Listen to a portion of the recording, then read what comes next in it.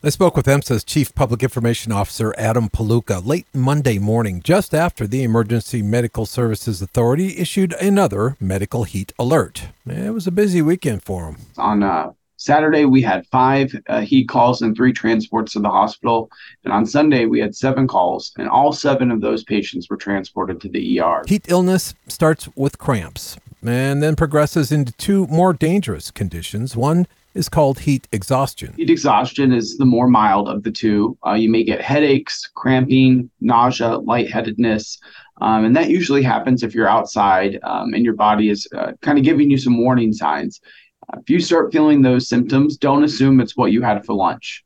It's probably because your body wants you to get back inside where it's air conditioned, may need some water. Palooka says IV fluids and rest usually lead to recovery, but if untreated, heat exhaustion could quickly turn into heat stroke. Heat stroke is what really concerns us. Heat stroke can be deadly. Heat stroke means that your body is shutting down because it can no longer regulate its own temperature. The number one symptom to watch out for when it comes to heat stroke is if you stop sweating. If it's 105 degrees outside and you're not sweating, that is a major red flag.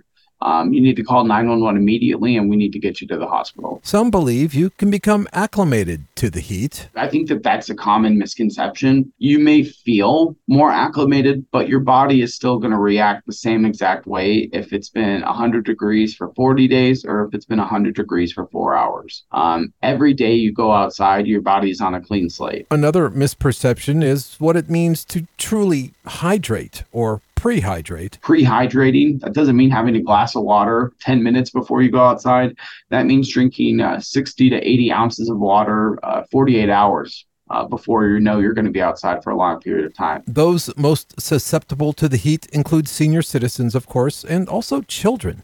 Their smaller bodies heat up much more quickly than large ones, Palooka says. We know school's back in session, so it's important to remind your kids if they're walking home from the bus stop, that, don't, lollygag, make it home because, any additional time outside, especially if they're wearing a school uniform that's heavy and bulky, it's not a good thing. He also recommends helping the kids pick out appropriate clothing for the heat.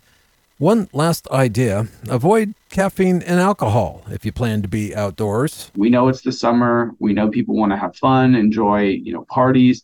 And if you can't cut out caffeine and alcohol altogether, if you can just do a 1-for-1 match for every alcoholic or caffeinated beverage, 1 water or Gatorade. I've posted this story for you on krmg.com and the KRMG app. Russell Mills, 1023 KRMG, Tulsa's News and Talk.